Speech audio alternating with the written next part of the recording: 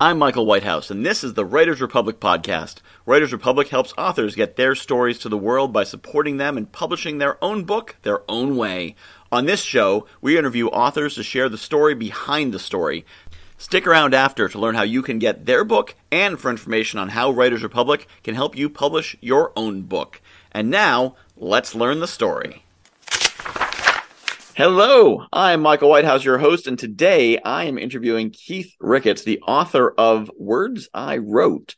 Youngest of 6 kids, born into a military family, Keith moved around a bit growing up, settling in Savannah, Georgia, then Augusta, Georgia.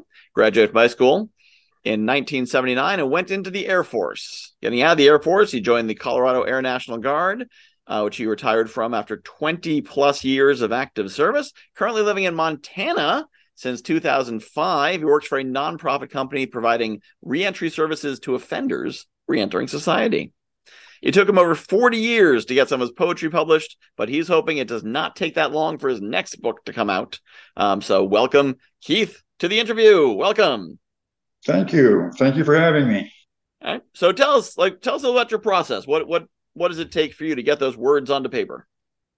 It's kind of a strange process. It usually happens when I'm driving in my car, which really makes it hard to write anything. So one of the things that I did was I have a little portable tape recorder, and I record whatever goes into my brain as I'm driving. And other times when I get struck by something to write, so long as there's paper and a pen, doesn't matter. It can be a napkin, be tissue paper, envelope. I've done that several times, and usually what will happen is all of these things will end up in one area of a desk, and I will go through them, which is how I came up with the title, Words I Wrote. Mm-hmm. That's what the desk was, all the words that I had written, and I go through it, and sometimes I can put one out right away. Other times takes a few years, so okay. it's a process. Yeah. So is your book mostly poetry or prose, or what's the focus? It is poetry. Okay. It is poetry, definitely. Very nice. And I still write today. Mm-hmm. And so how long? When did you start writing? Probably somewhere about 1975 to 76. Okay. Junior high school. Junior high school? Yeah. And I know that like in high school, we had some assignments, and I did one or two of my poems for some literature assignments. That was about the extent of anybody reading anything. So and my sister used to read them all the time. Yep. So what inspired you to start writing when it wasn't assignments, of course? I'm not really sure. It was just something that I've always liked to do, is write stuff on paper, and eventually it just blossomed into poetry instead of short stories or long stories, because I really couldn't stay focused on stuff like that for very long, but poems is good. Right. And so what made you decide to start saving what you wrote? I felt that it was good for me anyway to go back and read them, because it was kind of like an emotional release for me when I was writing. And that's probably why I started when I did. And I really just had a hard time parting with anything that I wrote. Yep. Yeah, little time capsule of yourself at that moment. Exactly. Yeah. And I've got books all over the place that have little bits and pieces written in them, and I refer to those as well. So, and so in the notes I have, it says that you never let people start looking at what you were writing until 1981. What happened then that you started letting people see what you were writing? I was living in Oklahoma City. I was in the Air Force, and my roommate and I, we'd moved off base, and we each had separate apartments, and we decided to just move into this house. And we got all of the stuff in there, and he was going through some boxes, and he happened to find my writing, and he read it. And he told me he thought it was really good.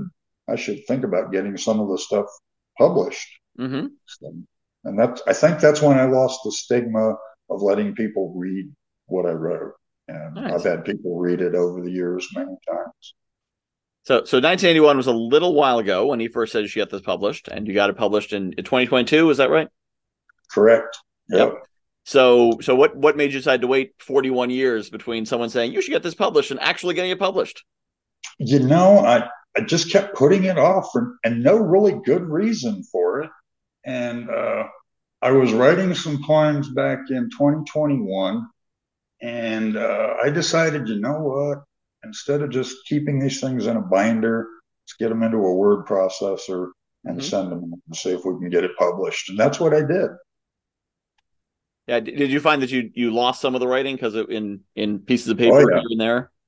oh yeah. I've moved around a lot. And Mm-hmm. unfortunately, when one moves, we lose things, and I've probably lost more poems than I've kept, unfortunately. Yep. Yeah, that's certainly one of the challenges. Of course, even if it is digital, then you hard drive crashes and Oh all yeah, kinds of things, yeah, which is a great reason to get it out and get it published. yeah. I try not to put anything onto the hard drive until it's actually a finished product. Okay. I usually, when I'm writing, it doesn't matter. Like I said, I can remember I wrote something June 8th, 1980 on a Banff Airlines napkin, and wrote the whole thing out in flight. And I hung on, and I still probably have the napkin someplace. But I wrote the poem out eventually, and I have binders, and everything is handwritten until I get around to putting it into a word process.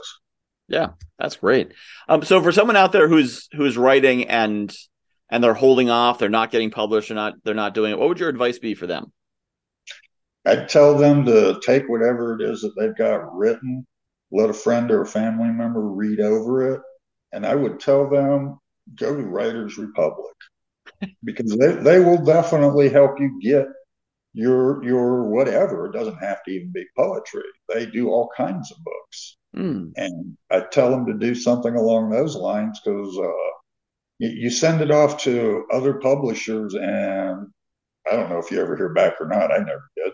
So Mm-hmm. Yep. So I Writers sent Republic helped you a them. lot and helped you get going? Oh yeah. All I did was send them an email on a Saturday, and by Monday morning, I had an email back from them wanting me to send them whatever I had. Fantastic. Yeah, they don't mess around. They pretty much want you to, especially if this is like a dream, which is what it was for me. Mm-hmm. It was just a life dream. Get something published, and I went to get a book, a collection of them published. That's great. Yeah. Yeah. So do you plan to wait another 40 years before you put out your next book? No, no, no, no, no, no. I've already got the binder set up for the next book, and I'm still working on the material. I've got enough material probably for oh, another 2 or 3 books. The trick, I guess, is to make sure to get the right pieces into the right book. That's great. Well, fantastic. So your book is called Words I Wrote. And of course, Mm-hmm. people can find that at writersrepublic.com just by searching for Words I Wrote up in the search box or on Amazon. I believe they put you out there as well. It's been great to Yes. to learn your story. And what's the theme of what sort of things will they find in your book when they get it? Um, I'm hoping that they find some things that will be thought provoking. Mm-hmm. Because poetry, the way that I understand it, is designed to do a couple of things. One of them is an emotional response, Mm-hmm.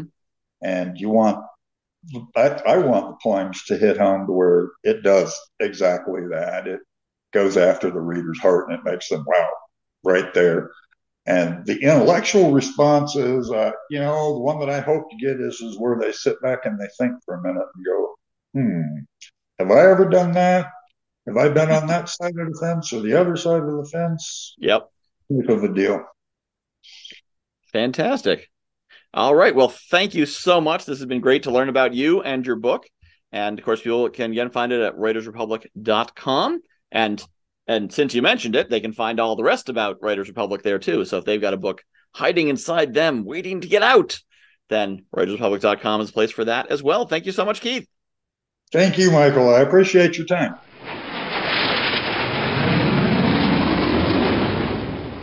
This has been the Writers Republic podcast. To learn more about Writers Republic and to find the books we talk about on the show, visit writersrepublic.com. If you like this interview, be sure to follow or subscribe to the show wherever you listen to podcasts. If you really liked it, why not share it with a friend?